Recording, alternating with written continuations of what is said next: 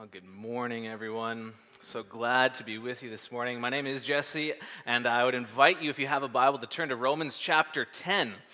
Romans chapter 10 is going to be sort of the springboard that takes us into the next few minutes as we're in week 2 of 3, where we're talking about the why and the how of sharing our faith in 2019. And today we're going to try to be as practical as possible as we do so, but we're going to use the foundation of Romans 10 as we go throughout the next few moments. So I'm going to read from verses 9 to 15, which read as follows. If you declare with your mouth Jesus is Lord, and believe in your heart that God raised him from the dead, you will be saved. For it's with your heart that you believe and are justified, and it's with your mouth that you profess your faith and are saved. As Scripture says, anyone who believes in him will never be put to shame. For there's no difference between Jew and Gentile. The same Lord is Lord of all and richly blesses all who call on him. For everyone who calls on the name of the Lord will be saved. How then can they call on the one they have not believed in? And how can they believe in the one of whom they've not heard? And how can they hear without someone preaching to them? And how can anyone preach unless they are sent? As it is written, how beautiful are the feet of those who bring good news. I want to pause and pray for us in this time that God would take what we're going to talk about and help us to bring it beyond this room into our week, into our lives, into the lives of those we love and care about. So would you pause with me and pray? Father, thank you that we have good news. Thank you that we can celebrate it freely this morning. And I ask that over the next few minutes, you'd be working in my heart and in all our hearts to know you better, to follow you better, especially as it pertains to the area of sharing our faith and telling others about you. Thank you that you're the power that is present that can do this. So we commit this time to you in Jesus' name. Amen. Amen. So how beautiful are the feet of those who bring good news. So could you imagine what Central Heights Church would look like as more beautiful? Now follow the metaphor here, follow the figurative language. What if we were known as Christians in Abbotsford, as a church in Abbotsford that had beautiful feet? Could you picture us being that church? Could you picture yourself being someone more beautiful because of what you bring into your week, into the lives of those who aren't here right now? And aren't here because they specifically don't believe in Jesus, or maybe they've had a bad experience with church or something that's led them to conclude they're not going to make Jesus a part of their life. Could you picture us being more beautiful? I think we can. I think one of the words that jumps out at me here is the word someone. How then can they, and the they being anybody you know, friends, family, coworkers, whoever it is, classmates, how can they call on the one they've not believed in? And how can they believe in the one of whom they've not heard? And how can they hear without someone preaching to them? Now, I don't know if the idea of preaching sounds super exciting to you. I know sometimes it doesn't sound super exciting to me, even though I'm up here right now. But picture yourself as the someone in Romans 10. See, what Romans 10 does not say is, it doesn't say, how can your friends, how can your brother-in-law, how can your mom, how can your aunt, how can the person you go to school with, how can they believe in Jesus unless your pastor preaches to them? Or unless a professional missionary shows up where they are and explains the gospel to them. Notice it doesn't say that. It doesn't say anything about somebody professional, somebody who does this for a living, somebody who's got a career built around explaining the gospel. No, it says, how can they do this unless someone preaches to them? I don't know, I pitched the idea this morning that someone is you, and that someone is me. Regardless of what you do for your living, regardless of where you spend your time, the someone is you. You are the someone that someone needs to bring the good news to. You are that someone. And as daunting as the sound of preaching to someone sounds, We want to spend the next few minutes looking at 8 tools or 8 categories of tools that will help us to do this better, particularly now in 2019 with the people you know, the people you love, the people you want to see come to know Jesus. You are the someone. So what are some tools we can take with us to do this better? And I've narrowed it down to a list of 8, which ought to tell you that there's probably more than 8. These might not even be the best 8, but there are 8 that I find very helpful. And to give you a bit of the behind the scenes for my hope for this morning is that all of us leave here just freshly motivated and freed up to actually do this. For us to leave and go, God, I can do this.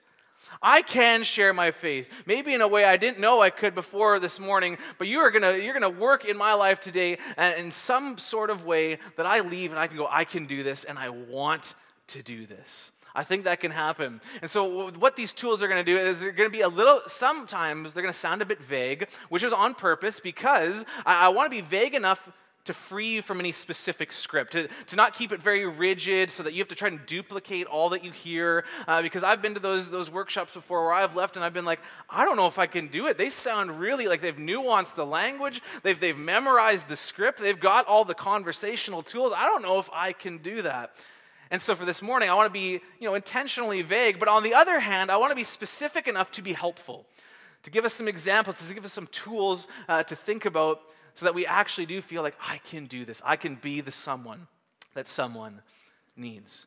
So tool number 1, we're going to walk through these as simply and as clearly as possible. Tool number 1 is simply this, that we need to know what to share. I think this is one of the main reasons we don't share is we don't really feel equipped because we don't know what we're talking about, or we don't know how to summarize our beliefs in a way that people will understand and respond to. In 1 Peter, we read these words in chapter 3. In your hearts, honor Christ the Lord as holy, always being prepared to make a defense to anyone who asks you for a reason for the hope that is in you. Yet do it with gentleness and respect. I don't know if you've heard that verse used before to kind of put us in a place where we think, okay, well, I need to be prepared. I need to get ready. I need to do something to equip myself to share with that someone. But what I love about this verse is it doesn't say, be prepared with all the answers to all the questions that anybody could possibly ask you about Christianity, about God, through the lens of history or philosophy or science or scripture. It doesn't say that. It says be prepared with a reason. And I think I kind of slow myself down and I put barriers up and I think, man, I don't have all the answers out there to all the possible questions. But thankfully, we don't need to have all the answers, but we should have a answer for the hope that is in us. And the answer in one word is simply Jesus. If someone throws a question that relates to science or philosophy at you, and you go, you know what, I have no idea, but my answer for the hope that is in me is Jesus. In one word, it's Jesus. But there are things we can do to expand on that. And something that's been so helpful for me is to realize the Bible tells one story. Yes, it's 66 books. Yes, it starts in Genesis and ends in Revelation, but it tells one story. It tells the gospel story, the good news story. It's not about giving us good advice per se. It's about telling us good news about a person and an event in history that changes the past and the future and the present for us right now. And we've talked about it this way before at Central Heights, and I find this way particularly helpful to view this one story as the good news of what God has done in Jesus. But to help give my mind, signposts for how to explain this, 4 words that have really been helpful for me to trace the story from start to finish are creation, fall, redemption, and restoration. You could choose different words perhaps like start, problem, solution, end, or new start.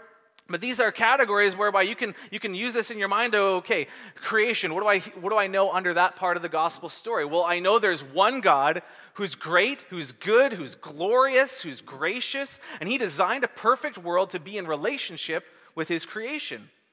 That's the first segment of the story. And then when we enter the fall part of the story, we realize and explain the fact that our ancestors, the humanity, rebelled against God, turned away from this good source of life, and introduced brokenness into the world through an action called sin. And sin leads to death. And then when we think about redemption as the third category of the story, we realize God made a promise to fix all this. He didn't scrap the plan, didn't start all over. No, he said, I'm going to work with this. I'm going to send a rescuer. And because I so love the world that I will send my one and only son, Jesus, to come and live as a person, live a perfect life that we couldn't live, die a death for sin that we ought to have died. And we know that this worked because he rose from the dead, fully freeing us from the penalty of sin, but also the power of sin and death and evil in the world. And then under restoration, we realize he's already working to restore all things. He's building a church. He went and ascended to the right hand of the Father in heaven, sent the Holy Spirit to live in his followers, to do this mission, to experience this life of the kingdom now, of heaven now. And one day he'll return to restore all things. And even in my mind, I didn't really rehearse that for you this morning. I just remembered creation, fall, redemption, restoration, and how does all this tell the one story of what God has done in Jesus? And maybe for you, it'd just be helpful. Okay, one tool I'll take with me today on Sunday is I'll just be more equipped to explain what I believe. We just need to explain. And at the Welcome Center, we've actually made this really easy this morning.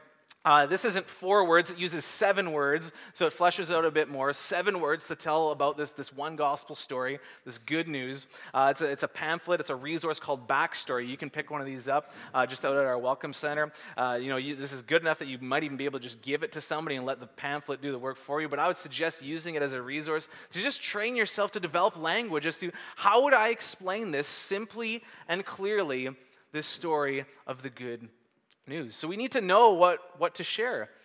And when we know what to share, we realize that part of the story, for us as believers who have already received Jesus as Lord and Savior, is we have the Holy Spirit. And I think this is so helpful for me because one of the barriers I think I put up sometimes, and maybe you relate to this too, is, well, I don't want to misrepresent God to my friend. I don't want to lead my family member further from Jesus because I don't say the right words or I say something that pushes them away from Christianity. I know the church in the past has done some things that maybe have pushed so-and-so away, and I don't want to be part of that problem. I want to be part of the solution. So I just won't share because me not sharing will be better than me sharing poorly. And I get that. I get that you don't want to misrepresent or say the wrong thing. Even as a pastor, I get that. Like, look, I'm speaking to hundreds of people right now. What would happen if 6 of the 600 words I use in the next 2 minutes is wrong? Like, that freaks me out sometimes to realize I am in a position to misrepresent God in the gospel when I come up here.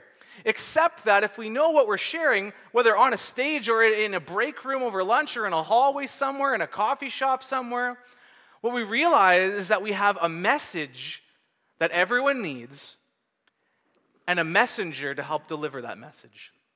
You've got good news that everyone really needs, and you've got the Holy Spirit to help give that message. Right? Thank you. That is so helpful for me to realize. Know what to share and know who's with you when you're sharing it. You're not the first person that's going to talk to them. Holy Spirit's already there, and he's going to be there after. But he wants you to partner with him in that. You can be the someone and be the someone better by knowing what to share. Tool number 2 is to actually, more than just know what to share, it's to believe that what you're sharing is true and that it's good. Because beyond just the information of what the gospel is, beyond just understanding, creation, fall, redemption, restoration, it's about Jesus, it's about us moving from death to life and heading towards the kingdom of God. Beyond just knowing the data of that, it's really honestly believing in your heart that this is good, that this is true. Because nobody wants to share things they don't think are good or true, do you? In fact, you naturally share things that you believe are good and true. I'll give you an example. The gospel of the keto diet. Anybody heard that gospel before? Anybody sharing that gospel right now? Not me. Anybody? Right, like the first time I heard about the keto diet, this guy on a Saturday morning social event, he's like, hey, guess what I'm doing? And I was like, what are you doing? And he's like, I've started a new diet. It's called the keto diet, and I'm losing all this weight. I feel really good. I feel really healthy. I'm like, well, that's crazy. Like, usually I'm really skeptical about these things. Well, tell me more about it. And he's like, well, it's working well. You have to change what you eat. And I'm like, well, it's a diet. Of course you do. And I was like, well, what did you eat for breakfast? And he's like, butter. What? Yeah, butter, man, butter. And I'm like, that gospel is offensive to me. Don't preach that at me, right? Right? But look, my friend, he's not coming into that conversation going, okay, I don't know what Jesse's going to think about this. I don't know if he's going to like me after I explain the keto thing. I don't know if he's going to receive it or be offended by it. No, he's just coming into the conversation going, keto is true for me. Keto has worked for me. It is good for me. Therefore, it's spilling out of me naturally in conversation. And look, I'm confident that most of us in this room already believe that Jesus is true and that he's good. And so it should just naturally be spilling out of us. See, in John 14, Jesus says, I am the way and the truth and the life. No one comes to the Father except through me. So if this is true, we can know God, but only through Jesus. And if we really believe he's good and if we really believe he's true, well then what would prevent us from just letting that come out of our lives? And if you're here this morning and you don't know Jesus yet, I hope what you're hearing is that we believe so much that he's true, so much that he's good and relevant for anyone, that we want to take a whole Sunday just to talk about how do we let more people know about him and share him with everyone. Believe that he's true. Believe that he's good. And I am confident that because he's both true and he's good, there's no one you'll encounter in any place you're in who doesn't need him. You're sitting in your barbershop, you're sitting in your locker room, and you're looking at who's there, and you're hearing, okay, the things they're talking about and the lifestyle that they seem to be living. Sometimes I think I convince myself, I'm not sure how Jesus fits into this person's life. Their business is going good. Their family's healthy. They have a nice house. They're going on a trip next month. I'm not sure how Jesus fits into their story. But look, because he is true, because he is good, we know that he's relevant for 2019. And we also know that people are still coming to him in 2019 because he is that real and he is that good. Tool number 3 is that we can prioritize sharing. And I think for me, this starts with understanding that I love the people I want to share with. Because regardless of how they respond, that's not going to change how much I love them. And I'm motivated, just like God was. He demonstrates his love for us, that while we were still sinners, Jesus died for us. He sent his son into the world because he loves us, so loves us. It starts by priority starts around love. And I know everybody in this room right now, we all have things in our lives that we're trying to fix or we're trying to accomplish, and sometimes that can make a conflicting priority, where it's like, well, I'm in the thick of it right now. I'm going through hardship. I'm in pain. I'm suffering. This thing is really distracting me. I want it gone. I want it solved. I want it fixed. And once that happens, then I'll be more set up to share my faith. But look, there are people in your lives going through equal, if not worse, suffering that need to know there's a God who loves them and who can actually do something amidst hardship, not just after hardship. That there's a gospel that works beyond when we're just sitting in Sunday morning and it feels like life is good. No, that you can actually use your problems and show people, hey, this is a priority for me, even in this, because it's this true, it's this good, and that Jesus still meets me here. So whatever you're trying to seek in life or whatever you're trying to solve in life, ask yourself, is this a priority for me? Or are there other things that are kind of pulling me in a different direction, distracting me? And I think one of the biggest indicators that it's not a priority is that when we think of sharing our faith, we don't have any names in our heads that come to mind. So ask yourself, are there 1 or 2 names that come to mind when you think of who you're actively sharing your faith with? Maybe today this is the only tool you need to start with. Is to go, Lord, who have you put in my sphere of influence? Who do I see that doesn't know you? Who is the someone that I can be a someone for? Help me to identify names. Maybe your tool today is you just need to pick 2 names. And maybe just start by praying and realizing, like, this is an act of love. And I'm going to pray for these 1 or 2 names. Prioritize sharing your faith. In 2 Peter 3, we read this, that the Lord is not slow to fulfill his promise of returning and restoring all things completely, as some count slowness, but is patient towards you, not wishing that any should perish, but that all should reach repentance. Sharing faith, sharing the good news is a priority for Jesus. So for us as his followers, it should be a priority for us. Tool number 4 enter the awkward.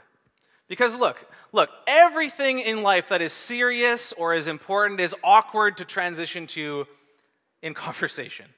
Whether you're a dad trying to talk to your daughter about dating, or you're a spouse trying to talk to your husband about finances, anything that's serious, you have to kind of jump into an awkward setting of conversation, an awkward tone of conversation to get there. So of course, sharing your faith is going to be awkward at times. Embrace that. Enter the awkward. It's part of what the mission takes.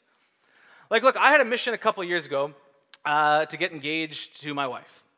And it was not as exciting as it sounds when you hear the rest of the story, because part of what I wanted to do it was to talk to her parents beforehand and receive the parental blessing that this is okay, that I can go and ask her to marry me, that this is all good, that you guys are okay with it, that you're not surprised by it. The challenge was added for me, though, because her parents divorced when she was really young, so now I have to actually have this conversation twice. And worse than that, these are two very different people, very different parents, and so I have to figure out two different ways at two different times, two different locations to have this conversation. To further make matters worse, they lived like 4 hours away from where I lived at the time, so I have like 4 hours to drive and consider my ways as I'm driving, like white-knuckling it down the highway, like okay, that was the first one. What's the second conversation going to sound like? I was a bit more fearful of talking to her dad as a guy, because you know that you're talking to another man about his daughter, and you're like, okay, how is this going to work? And so I had strategized beforehand that I was going to make sure I knew what kind of coffee he liked to drink, so I could at least, tame the beast a little bit when I showed up. And so prior to that, we had gone out to Tim Hortons with him. I kind of visually and verbally, took note of what he ordered. Going to Tim Hortons was already a sacrifice for me for this mission, so I'm like getting in there, and I'm like bringing this coffee. I'm driving there, and I show up at the door, and it was awkward enough to set up this meeting because it was at his house, and I didn't want Janelle to know that I was going to be there doing this, so I think he had a pretty good idea of what was coming. He opens the door, and I'm just like, coffee? But look, this is what the mission required. It required entering the awkward, embracing it, and deciding for yourself, okay, this is going to be awkward, but I'm going to take courage. Pastor Tim likes to talk about taking 10 seconds of courage in a conversation to transition from what's not awkward to what actually is a little bit awkward. And maybe it starts by asking a question. Hey, how does God fit into your life? Or maybe it starts by sharing your story. Or maybe it just starts with something that takes the conversation to a new level. Look, the mission requires us to enter the awkward sometimes, and that's okay. Enter it. Take 10 seconds of courage and get there. Tool number 5 for us. Be real everywhere. And I think this is one of the toughest ones for me, because I know there are settings, there are places that I go that Sunday morning Jesse doesn't really fit into the picture. The way I think, the way I talk, the types of things I want to discuss just doesn't fit. It's awkward. It's totally something different from what this group is used to thinking about or talking about.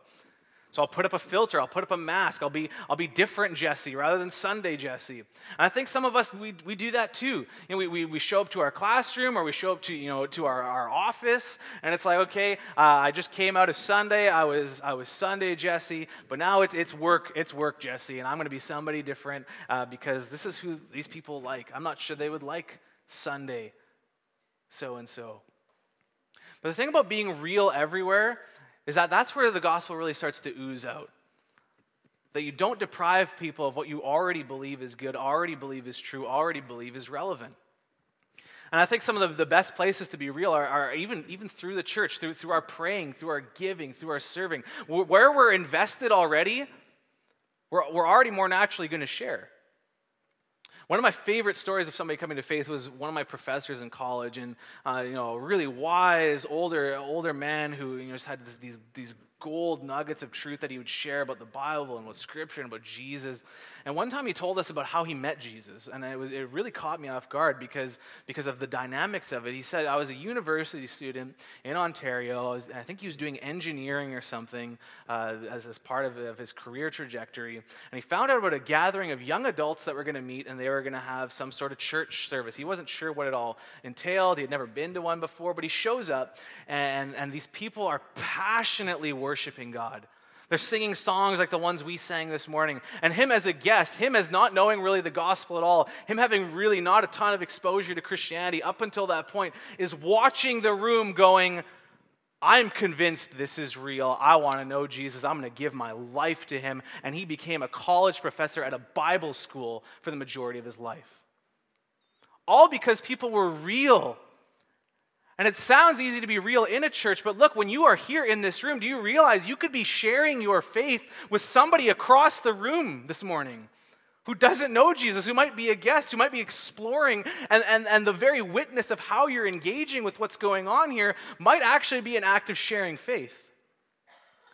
Or maybe it's not on Sunday morning. Maybe you're just going to use your online presence differently. You're already posting about things you're already doing. Why not post about, hey, man, it was so great. Somebody prayed for me at church this morning.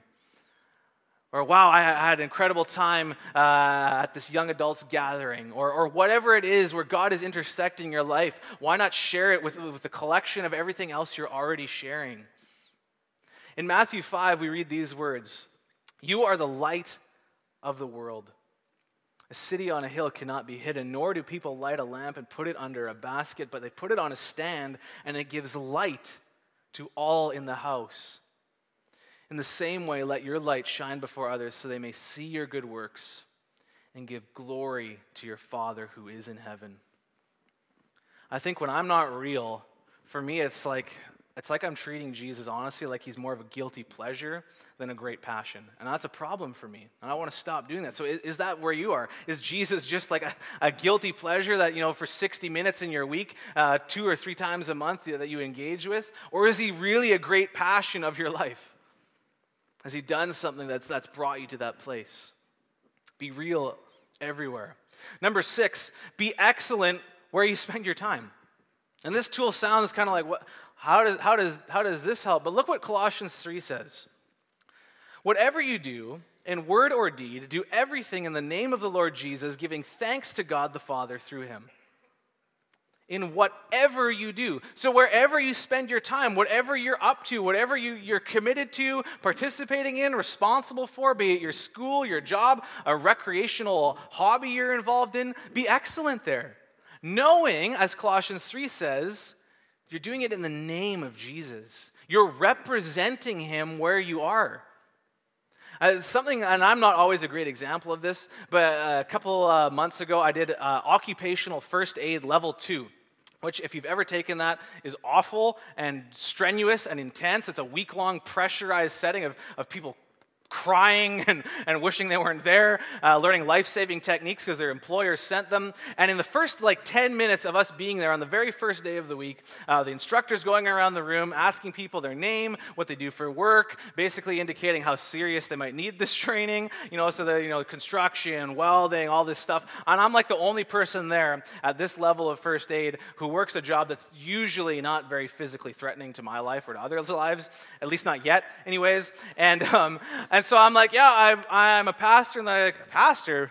Why are you here? What church are you from? I'm like, well, I'm from Central Heights Church. And so now, look, I've entered a zone where I'm representing all of you. I don't know how many people from Central Heights or Christians in general have taken occupational first aid level 2. But I'm there, and now I'm like, oh man, I am now representing not only my church, but my God in this place. And I had better be the best first aid learner they have ever seen. And so I'm like, I do not want to misrepresent anything about Jesus here. And so honestly, it was awful. I had a terrible attitude. I'm going through this thing. I'm showing up, but I'm putting in the work to be excellent. And although I really tried to hide my attitude and how negative I was towards this thing, I actually started to excel at this. And this one guy who I'd sit with in class in between doing the techniques and the theory, he eventually at the end of the week turned to me and he's like, "Thank you for helping me this week. You're just really helpful and excellent at this. You just have such a joyful aura about you." I was like, I don't know what an aura is or why it was joyful, but now I have an open opportunity to explain why. I think this man was subscribed to the Hindu faith, and now he's inserted himself into my life rather than me trying to insert myself into his. See, when you're excellent, That creates a curiosity in others. You live in a compelling way, and it's like, wow, like what is going on there? And I know maybe you don't have the experience or the skills to be the best, writer or mechanic at your shop. But look, you can be the most encouraging person at your shop. You can be the person who doesn't gossip about the other coworkers over break time, the one who doesn't complain about the boss. You can live in a compelling way knowing you're representing Jesus. You are there in the name of Jesus, giving thanks to God the Father through him, and that is going to create a compelling witness, whereby people might insert themselves into your life, and that might just do a lot of the work for you to then give you an opportunity to explain the reason for the hope that's in you. Tool number 7, and this is one of my favorite tools, is to share your story. To share your story. And I know sometimes we think, okay, well, I grew up in a Christian home. I went to youth group. My grandparents were Christians. As far as I can tell, everybody in my family has been a Christian, and I just always, the gospel was accessible to me. I didn't come out of some crazy, practically tough situation and had a radical transformation, like this 180-degree thing where I went completely a different direction when I met Jesus. Look, that might be where you're finding yourself thinking, I don't know if I have a story really to share. But look, just because the gospel is accessible to you does not mean it was easy to save you. Think about it. From the creation part of the story, God could have stopped the whole plan right there and went, no, we're gonna roll this up, we're gonna do something different. But he decides, I'm gonna promise to send rescue. He makes a promise to a man named Abraham. Look, I'm gonna bless the whole world through you.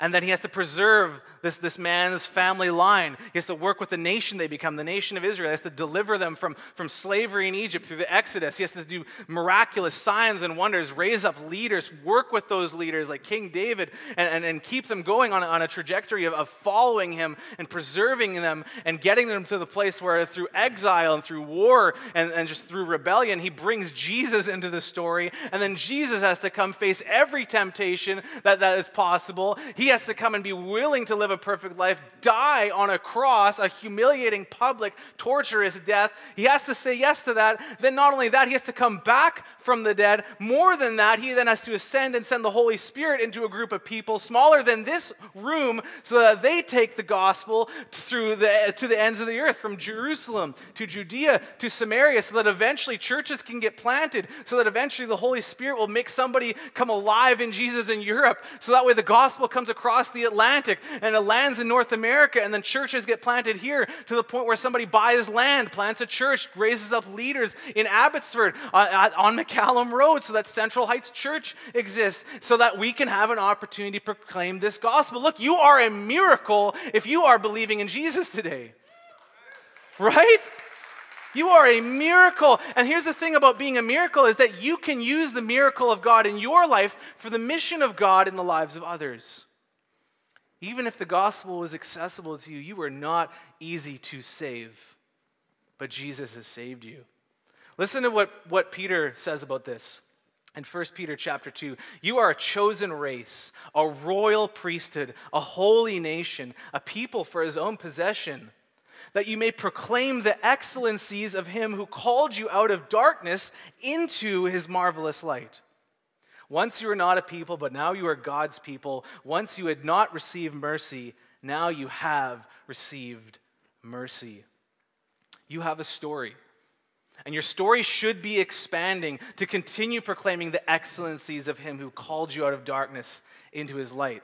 Because as you pray in life, as you give in life, as you serve in life, your testimony expands. God keeps showing up and doing things. Is your story getting bigger? So that you're not just recounting the past of your conversion. You're talking about, look what God did last week. And I've got stuff that's current because God is currently at work in my life. And somehow by sharing your story, you can kind of bypass a lot of the technical data of the gospel to go, hey, look, I can't explain all of this, but this is my experience.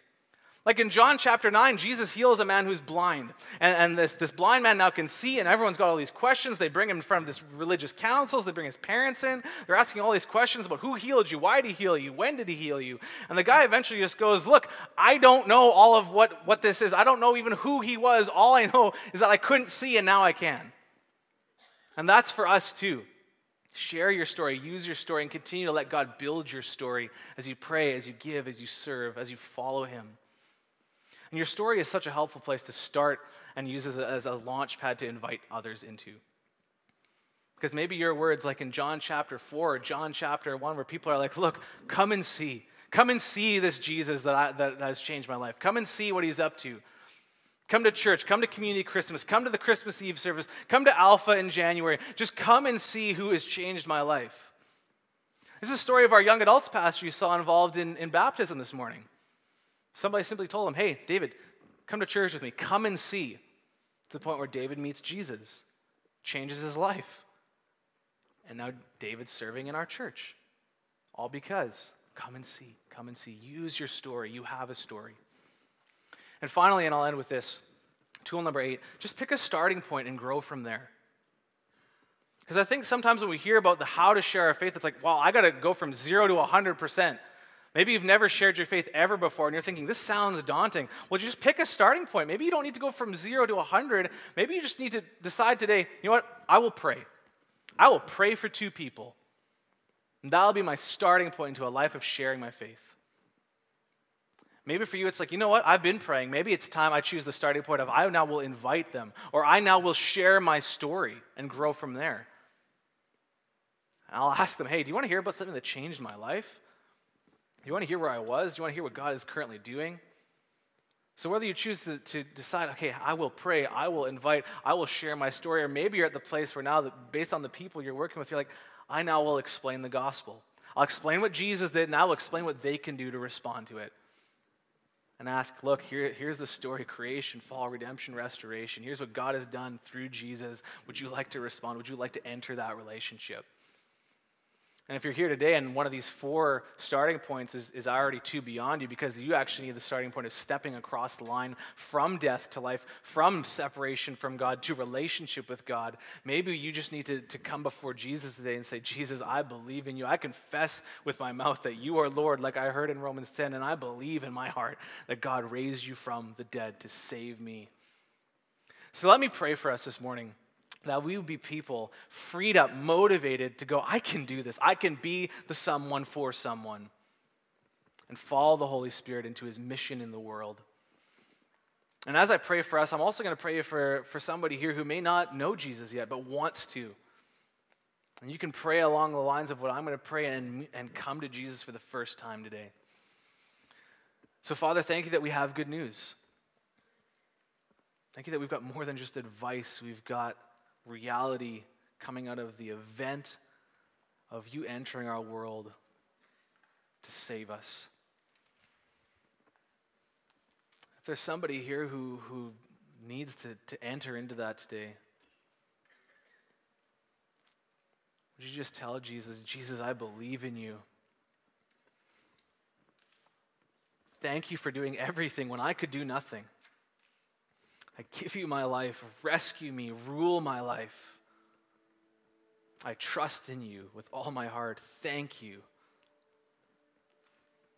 And for those of us who do know you, I ask, Lord, that you would breathe fresh wind into our sails this week. That whatever starting point we choose, be it prayer, be it invitation, be it our testimony, be it an explanation leading towards a response to the gospel, I pray that you would be at work in a very visible way that makes sense to us and to those we are trying to reach. And may your kingdom come as that happens. May your will be done as that happens.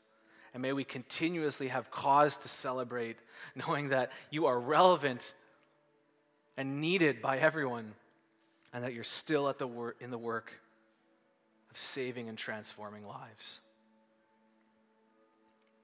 Thank you for being that good and that great and that true. I pray in Jesus' name, amen.